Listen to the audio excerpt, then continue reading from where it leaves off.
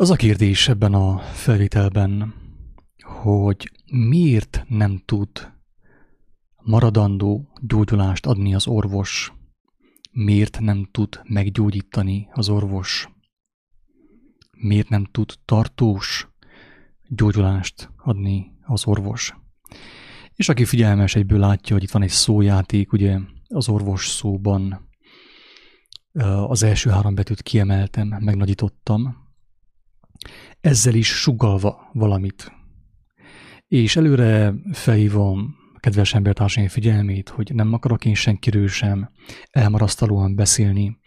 Nekem teljes meggyőződésem, hogy vannak olyan orvosok, olyan lelkiismeretes orvosok, nem csak lelkiismeretes orvosok, hanem Isten ismeretes orvosok, akik a munkájukat tényleg a legtisztább szándékkal, legtisztább lelkiismerettel végzik, és konkrétan tudnak is segíteni embertársaiknak a gyógyulásban.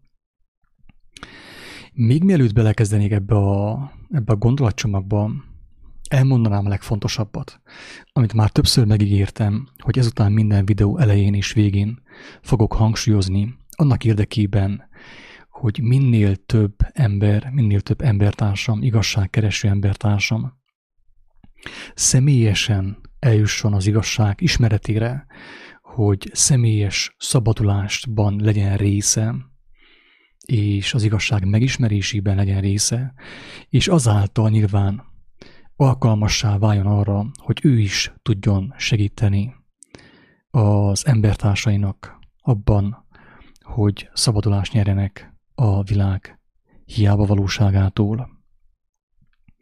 És ez a felhívás nem más, mint az, hogy ahhoz, hogy valaki megértse, hogy miről beszélek, tényleg fontos, hogy ő személyesen forduljon Istenhez.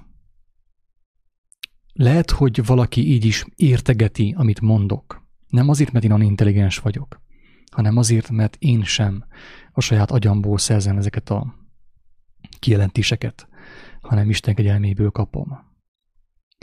És ezért mindig szeretném hangsúlyozni ezen túl, hogyha valaki egy teljesebb képet szeretne kapni arról, hogy működik a világunk, és mi az igazság, ahhoz képest, amit mi igazságnak hittünk, annak mindenképp azt javaslom, hogy személyesen forduljon Istenhez. Ragadjon meg minden lehetőséget, minden alkalmat arra, hogy Isten kegyelmébe kerüljön, Isten gondviselő kezébe kerüljön. Most az orvosok védelmére elmondok egy kis történetet, amit a nyáron hallottam egy kedves barátomtól.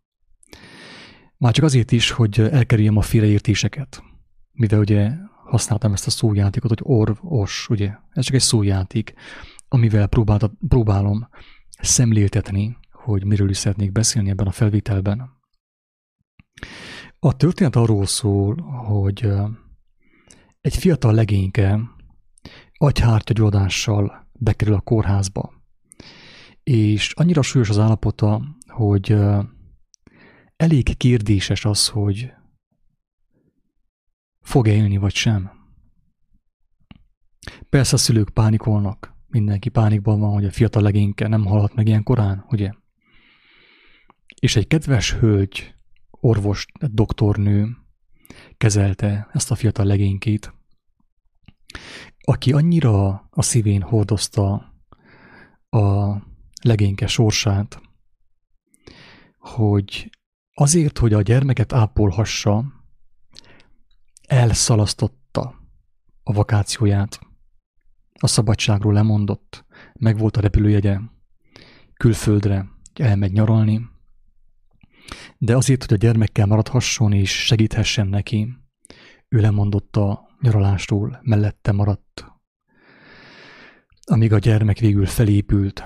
Persze a szülők óriási hálát éreztek, örültek annak, hogy a gyermekük él, nem halt meg, nem halt bele az agyhártyagyulladásba, és próbáltak mindenféleképpen hálálkodni az orvos doktornőnek, aki azt mondta, hogy semmivel nem tartoznak neki, hanem a legényke valahányszor mostantól egy kereszt előtt elmegy, vessen keresztet. Hát ez egy ilyen vallásos szokás, de ezzel is próbálta sugallni a doktornő, hogy az ő gyógyulása nem neki köszönhető, hanem Istennek köszönhető. És én találkoztam vele legénykével, hál' Istennek tényleg most is épp egészséges, nagyon szimpatikus fiatalember, és ő azóta be is tartja ezt. Nem vagyok meggyőződve arról, hogy túlságosan ismeri Istennek a tervét, de azt látom rajta, hogy óriási alázat van benne, Isten kegyelmében van, és nagyon elképzelhető, hogy egy szép napon meg is fogja ismerni az élő Isten kegyelmét, az ő kijelentéseit, a Krisztust. Tehát ezt elmondtam a doktorok védelmére, zárójelben.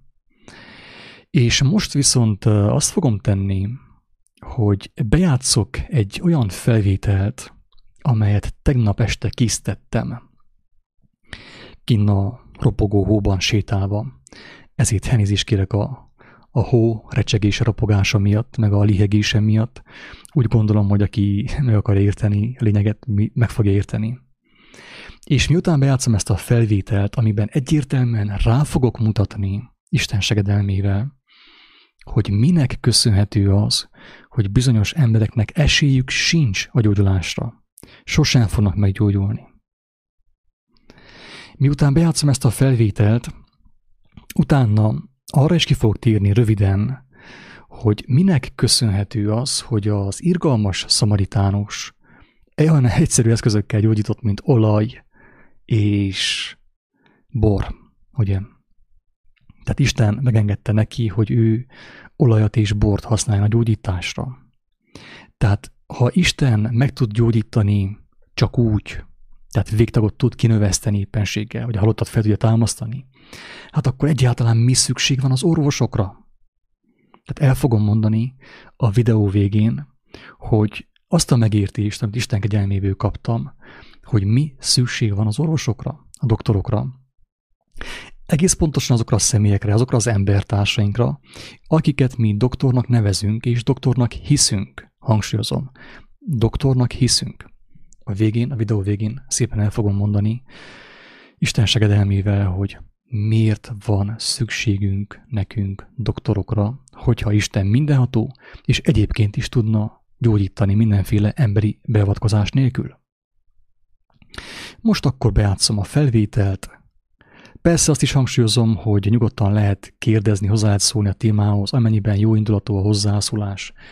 Szívesen megválaszolom, ha Isten megengedi. Tehát nyugodtan lehet csatlakozni ehhez a gondolathoz, hozzá lehet adni, lehet kérdezni, ki lehet javítani, ha valahol tévednék. Amennyiben jó szándékú a hozzászólás, örömmel veszem.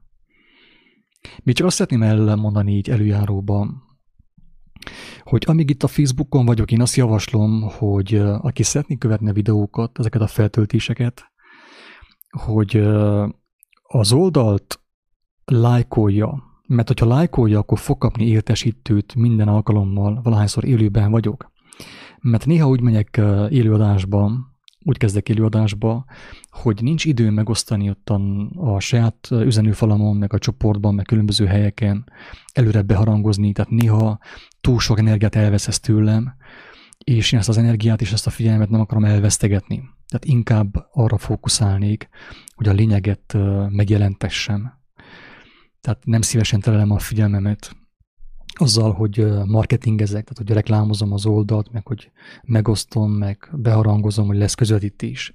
Tehát mostantól sokkal inkább így spontánul fogok élőadásba jönni és közvetíteni.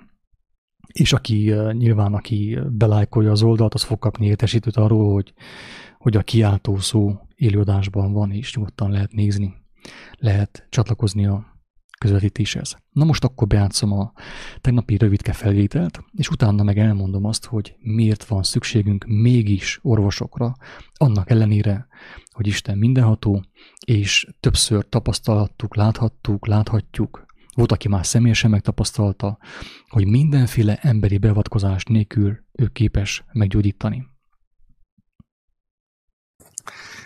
És most akkor kiemelnék egy nagyon fontos részt a Héberek történelemkönyvéből, az Ószövetségből, amelyből elég jól megismerhető a mindenható Istennek a rendje, rend élete.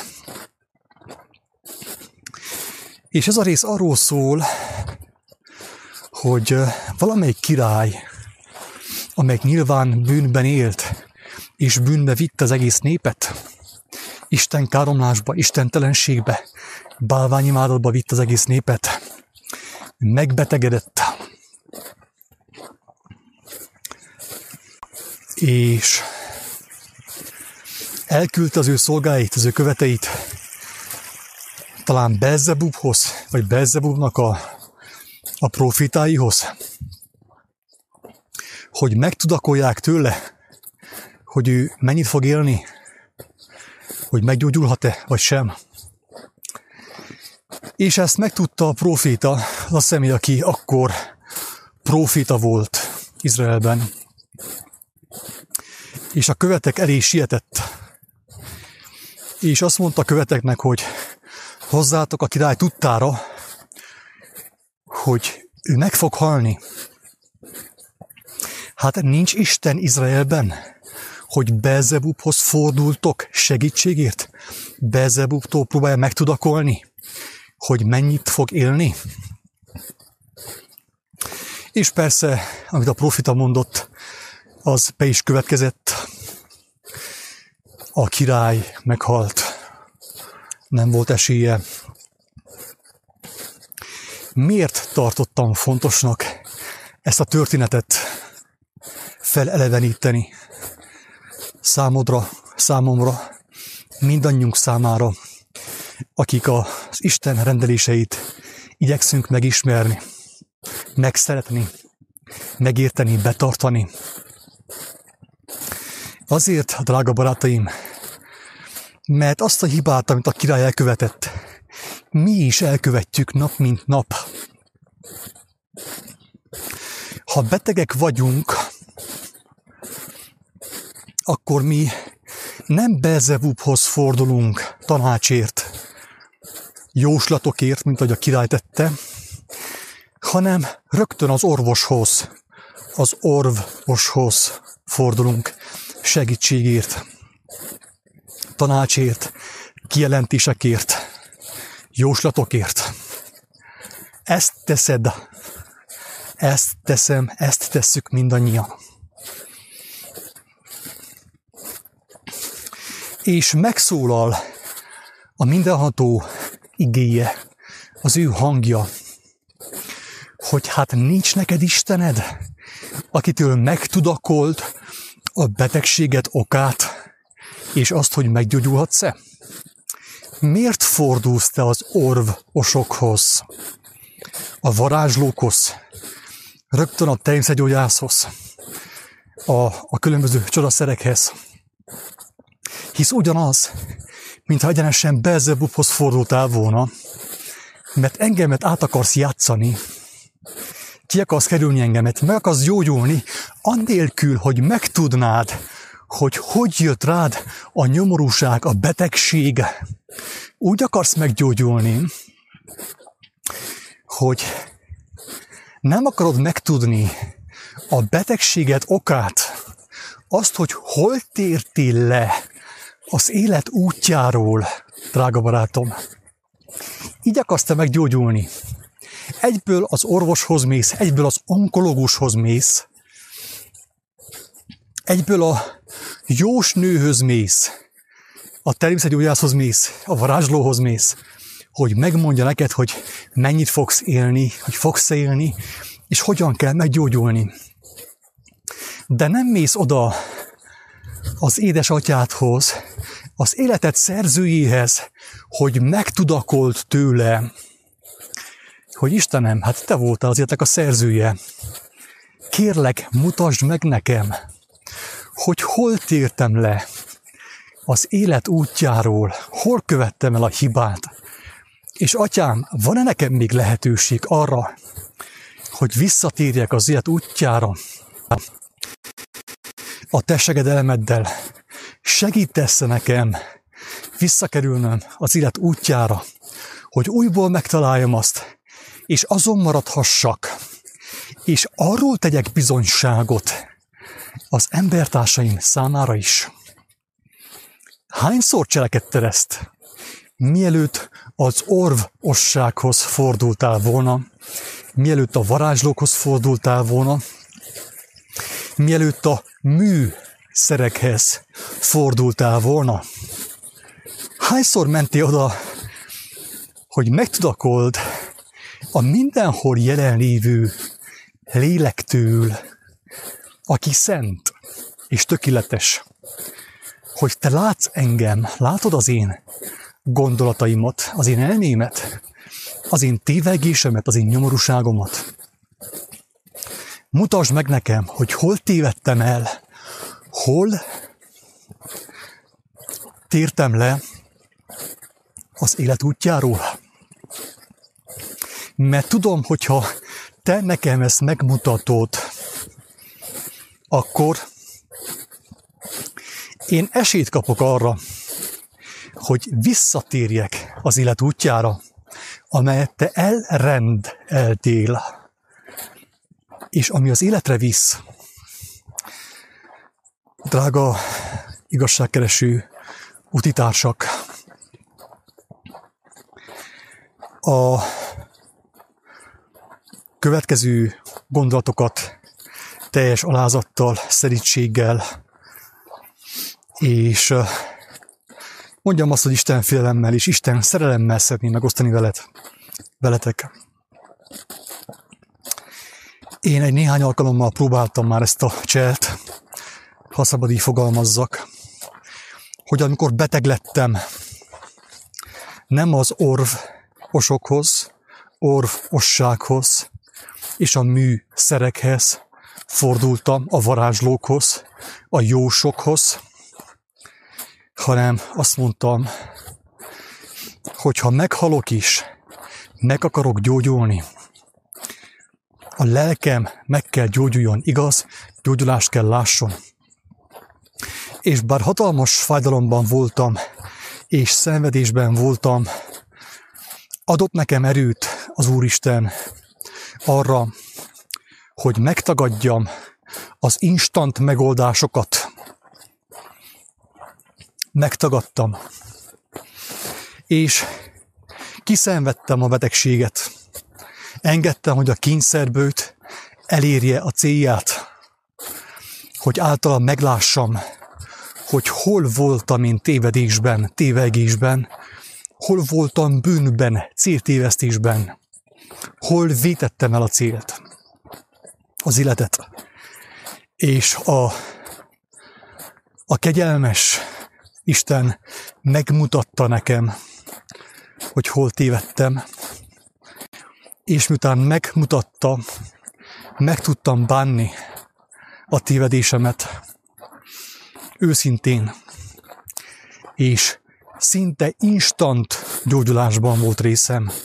Miután megláttam és megbántam a bűnömet, a céltévesztést, amiben voltam, ami a fájdalmamat és a betegségemet okozta számomra.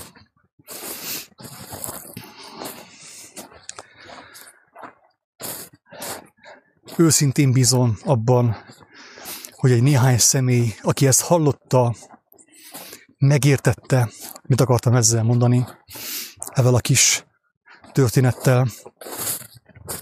Egyszer majd, hogyha élek, és Isten is úgy akarja, megosztom elejétől végig a bizonyságomat, a gyógyulásomat is, hogyan gyógyultam meg, testileg, lelkileg, a mindenható ereje és kegyelem által. Most előzetesben csupán itt mondok el, hogy ha az ember beteg, az nem ok nélkül van. Általában a betegség, mint tudjuk az írásból is, hangsúlyozom, hogy általában van kivétel is, de általában a betegség a bűn miatt van, a céltévesztés, a tévegés miatt van, amiatt, hogy letértünk az élet útjáról, elhagytuk az élet ösvényét, És ami nem az élet ösvénye, drága barátaim, az a halál útja. Érthető, amit mondok? Az a halál útja. Az életnek van egy szűk ösvénye, ahogy mondta a megváltó. Ami mellette van balra, és ami mellette van jobbra, az a halál útja. Teljesen logikus, megint a középcsoportos logikánál tartunk, hogyha valaki elhagyja az élet ösvényét, annak az eszközeit, annak a módját, annak a rendjét, az elpusztul, megbetegszik, elfogy az energiája, az életereje, és meghal. És mint tudjuk, hogy a fizikai halállal nem ér véget az élet. De a legrosszabb az, hogy maga a lélek is elkezd tönkre menni, sorvadni, kárba veszni, kárhozni, ahogy mondja a Biblia. Teljes szívemből kívánom, hogy az élő Isten, aki nekem visszaadta a szemeim világát, visszaadta látásomat, az egészségemet, a jókedvemet, az életörömemet, ezeket a gondolatokat megelevenítse mindazok számára, akik tiszta szívvel éhezik és szomjuhozzák az ő igazságát, az örökkévaló Amma igazságát, ami életre visz, véget nem érő életre. Isten áldjon mindenkit!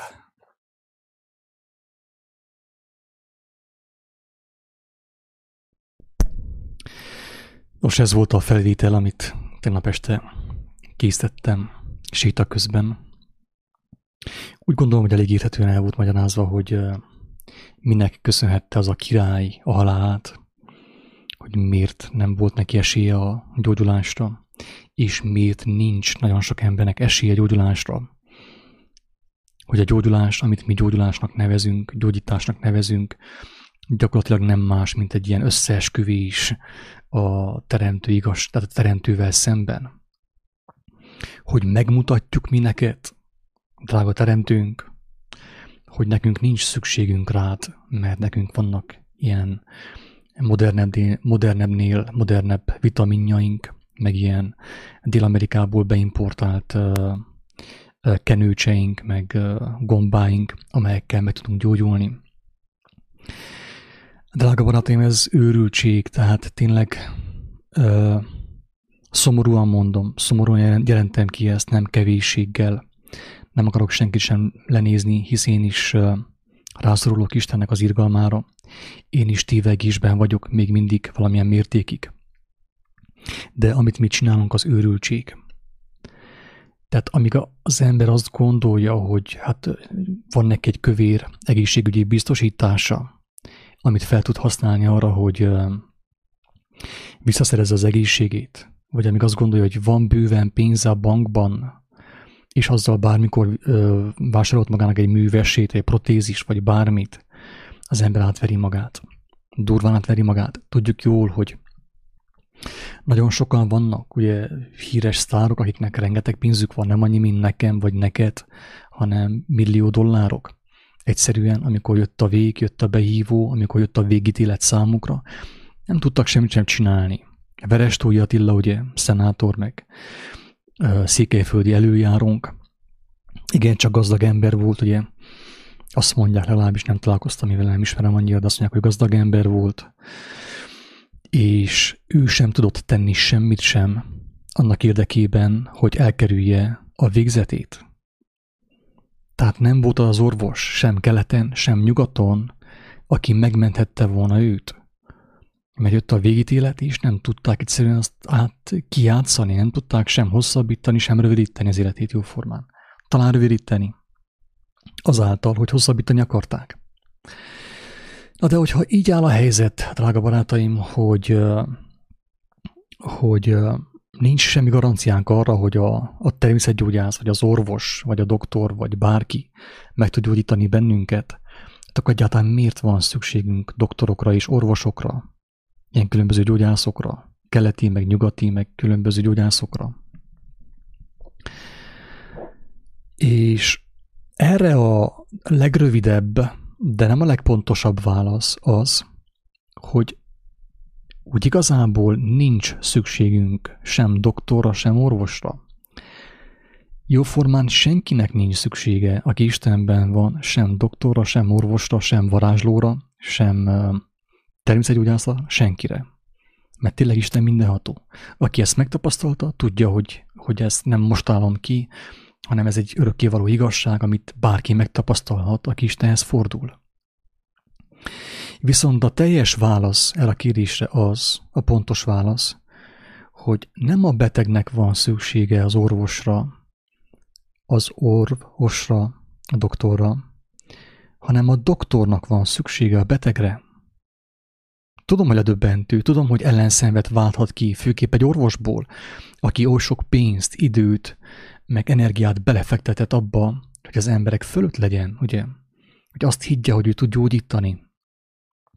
De valójában az van, hogy az orvosnak van szüksége a betegre, a doktornak van szüksége a betegre, hogy az embertársai önzetlen szolgálata által ő is meggyógyuljon, az ő lelke is megtisztuljon, meggyógyuljon. És persze, alkalomattán, mint látjuk, az Úristen van annyira kegyelmes, hogy lehetővé teszi a doktor számára, az orvos számára azt, hogy a beteg az ő segedelmét által is ugye jobbuljon az állapota, meggyógyuljon. Azok az orvosok, akik valamiképp Isten hitre jutottak, egytől egyig, drága barátaim, hangsúlyozom, egytől egyig mind bevallják, hogy Isten akarata, engedélye és egyetértése nélkül semmit nem tehettek volna a betegért. Minden egyes orvos, aki megismerte Istent, az ő kijelentését, Krisztust, Jézus Krisztust, bevallja, hogy Isten segedelme nélkül semmit nem tettek volna. Itt megint hangsúlyoznom kell, hogy itt nem a jó Istenről beszélek, nem a székelyek istenéről beszélek, nem a magyarok istenéről beszélek, nem a szkiták istenéről beszélek, nem a zsidók, nem a mongolok istenéről beszélek, hanem a teremtő Istenről, aki a Krisztus Jézusban kijelentette magát.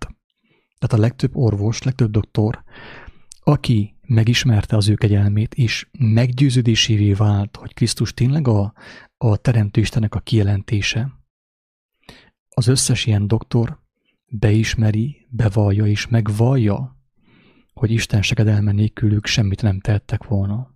Ők csupán eszköz voltak az Úristen kezében. Gyógyulás eszközei. Az irgalmas szamaritánus történetét nagyon röviden elmondanám. Arról van szó, ugye, hogy van egy beteg, nem is beteg, hanem egy ember, akit félholtra vertek, nem tudom kik, nem is az a lényeg, ott hagyták az út szélén, és elment mellette a vámszedő, elment mellette az írástudó, a farizeus, a pap, meg mindenki elment mellette, nagyon sietősen ugye elszágulottak mellette, senki nem vette észre, hogy a másik haldoklik. És jött a kereskedő, egy olyan ember, aki hát eléggé világi, ugye földhöz ragadt, mert a kereskedő általában azért csak hisz a pénzben, azért kereskedik. De mégis a lelkiismerete tiszta volt, ő érezte, hogy ő kell segítsenek az embernek, tehát nem hagyhatja, nem nézheti végig, hogy a másikot az utcán elrothat. És szépen odament hozzá, odalépett hozzá, és a sebeit ápolta olajjal, meg borral. Feltette a szamarára, elvitte az első fogadóba, és rábízta a fogadósra, tulajdonosra a beteget, és azt mondta, hogy nesze, itt van ennyi pénz, és ezt költsd a beteg gyógyulására. Ha netán ez a pénz nem volt elég, tehát nem lesz elég, amíg a beteg teljesen meggyógyul, akkor amikor jövök visszafelé, akkor még adom tehát kipótolom a hiányt. Ez volt az irgalmas szamaritánus története. És ugye, hogy az történt, hogy Isten lehetővé tette a gyógyulást a beteg számára. Legalábbis ezt következtetjük a történetből. Megengedte, hogy az irgalmas szamaritánus az ő primitív módszereivel, ugye a borral, meg az olajjal meggyógyítsa a beteget. Nyilván itt megint arról van szó, hogy a beteg nem attól gyógyult meg, hogy a másik bort tett a sebeire, meg olajat, hanem attól, hogy az Isten kegyelme, az Isten irgalma, az ő szeretete kiáradt az irgalmas szamaritánoson keresztül. És így lehetővé vált ugye a betegnek a meggyógyítása. Aki ismeri a Bibliát, és főképp az Új Szövetséget, látja, hogy a gyógyításoknak különböző módja van leírva az Új Szövetségben. Volt, amikor Jézus a föld porából, meg a nyálából sárt kevert, és azt rákente a vaknak a szemeire, és azt mondta, hogy menj, ezt mosd le a szemeidről, és amikor lemost, akkor már látott. Viszont a legtöbb helyen azt látjuk, olyan is történt, ugye, hogy valaki hozzáért az ő ruhájához, vagy valakinek elvitték az apostolok ruháját, egy darabkát belőle, és attól meggyógyultak. Tehát látszólag emberi megközelítéssel, emberi felfogással ilyen össze-vissza gyógyítások történtek az Új Szövetségben. Tehát nem lehet nyomon követni, nem lehet egy ilyen szabályt leszűrni a gyógyítások alapján, hogy már pedig Isten az agyagot használja nyállal, és akkor az agyag nyállal összekeverve mindenre jó. Nincs ilyen. Emlékeztek a teknős béka által gyógyításban, abban a videóban elmondtam, hogy gyógyult meg egy kedves hölgy a teknős békák segítségével. És egyértelműen kijelentettem, hogy nem az a lényeg, hogy valaki most kemoterápián van, vagy nem tudom, ökoterápián, vagy valami más terápián, teljesen mindegy. Ha Isten kegyelme nincsen vele, nem fog meggyógyulni. Ennyire egyszerű. Ha Isten kegyelme vele van, akkor valakit megkennek, mit tudom én, nyállal, vagy valamivel is meg fog gyógyulni. Jézus, amikor Lázárt feltámasztotta, nem kente be ottan Lázárnak a mellkasát, meg a homlokát aloe verával, meg nem tudom, olajjal. Semmit nem használt. Sem sarat, sem aloe verát, sem penicillint, sem kemoterápiát, semmit nem használt. Hanem egyszerűen csak kijelentette a teremtő Isten, a mindenható Isten akaratát. Azt mondta, Lázár, ébresztő. Lázár szépen vigyázba vágta magát. Kijött a sírhelyéről. Mert Istennek úgy volt kedves, hogy az ő engedelmes fiát, Krisztust megdicsőítse, azáltal Lázár feltámad. Ezáltal felhívta az emberek figyelmét arra, hogy amit Krisztus mond, azt nem magától mondja, nem azért mondja, mert nézett egy ilyen hollywoodi filmet, ahol DiCaprio elmondta, hogy mi az igazság. Nem ezért mondta, hanem azért mondja, amit mondott Jézus. Azért mondta, mert ő megszűnt. Ő szó szerint letette az életét, hogy újra felvesse azt. Lemondott az életéről, lemondott a véleményéről, az értékes véleményéről. Letett az életet teljes mértékben, annak érdekében, hogy a lélek beszélhessen, a lélek cselekedhessen általa. Tehát egyértelműen láthatjuk a Bibliában, mindenhol, az Ószövetségben, Újszövetségben is mindenhol, hogy az emberek, a betegek nem a különböző füvektől, vagy a bortól, meg a pálinkától, vagy az aloe verától gyógyultak meg, hanem attól, hogy az Úristen lehetővé tette a gyógyulást számukra. Megengedte, és kész, meggyógyultak. Csodás gyógyulások történtek, ilyent tapasztaltam én is, ilyent mindenki tapasztalt, aki megismerte Istent. Legalábbis mindenki kapott betekintést ebbe, hogy Istennek a hatalma milyen nagy, milyen dicsőséges ő. Tehát a gyógyulás nem a műszerek által történik, nem a kamillás borogatás által történik, hanem a jó indulat által, Isten kegyelme által, az Isten gyermekei által, Isten akarata által, hogyha ő megengedi, hogy valaki meggyógyuljon. De viszont, hogyha valaki úgy áll hozzá a betegségéhez, mint ez a király Izraelben, hogy egyenesen az ördöghöz megy, hogy megtudakolja a jósnőtől, vagy a jóslóktól, a profétáktól, az ördög profétáitól, hogy meddig fog élni. Persze nem fog meggyógyulni. Mert hogyha meggyógyult volna az a király, akkor Isten hazug volna. Nem volna tiszta, nem volna egyenes, ő sem volna igazságos. Ő azt mondta, hogy nem ad hamis visszaigazolást nekünk. Neki sem adott, nekünk sem ad.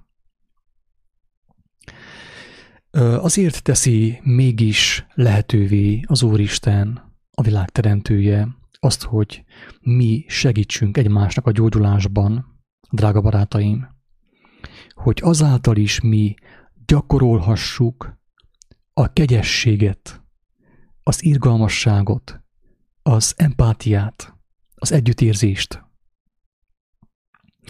Az úgynevezett doktoroknak is azért teszi lehetővé, hogy a kezük alatt egy néhány ember meggyógyuljon, hogy ők is gyakorolhassák az empátiát, az együttérzést, a szolgálatot, az embertárség szolgálatát. Az az orvos, az a doktor, akit felavattak, feldiplomáztak, és nem érti ezt, nem cselekszi ezt, az a doktor átok alatt van, drága embertársak. Ki kell ezt mondani? Minden egyes orvos, minden egyes doktor, aki nem ismeri Istent, nem is kíváncsi rá, hanem ő azt hiszi, hogy az ő precíz kezei képesek arra, hogy valakit megmentsenek, az ilyen ember átok alatt van. És hogyha meg nem ismeri, hogy gyakorlatilag hogyan történnek a gyógyulások a láthatatlan világban, a láthatatlan dimenzióban, amit szemben nem látunk, ha ezt ő nem ismeri meg, nem látja be, hogy ő Isten kegyelme nélkül semmit nem tud volna csinálni, akkor sajnos az ilyen orvos azzal marad az élete végén, hogy egy párral megveregették a vállát, és teletönték a zsebeit borítékokkal, eurókkal, dollárokkal, meg ilyen kemény munka árán megkeresett pénzekkel. És ezzel marad az ilyen ember. Menjen be a szellemi dimenzióba, és vége. Le van húzva a redőny, és jön a szenvedés, mert a testiségtől nem szakadt el. Az öntöményezéstől, ugye, az öndicsőítéstől nem szakadt el. Az emberek dicséretitől nem szakadt el. Ő élvezte azt, hogy az emberek simogatják őt. Tömik pénzzel, dicséretekkel.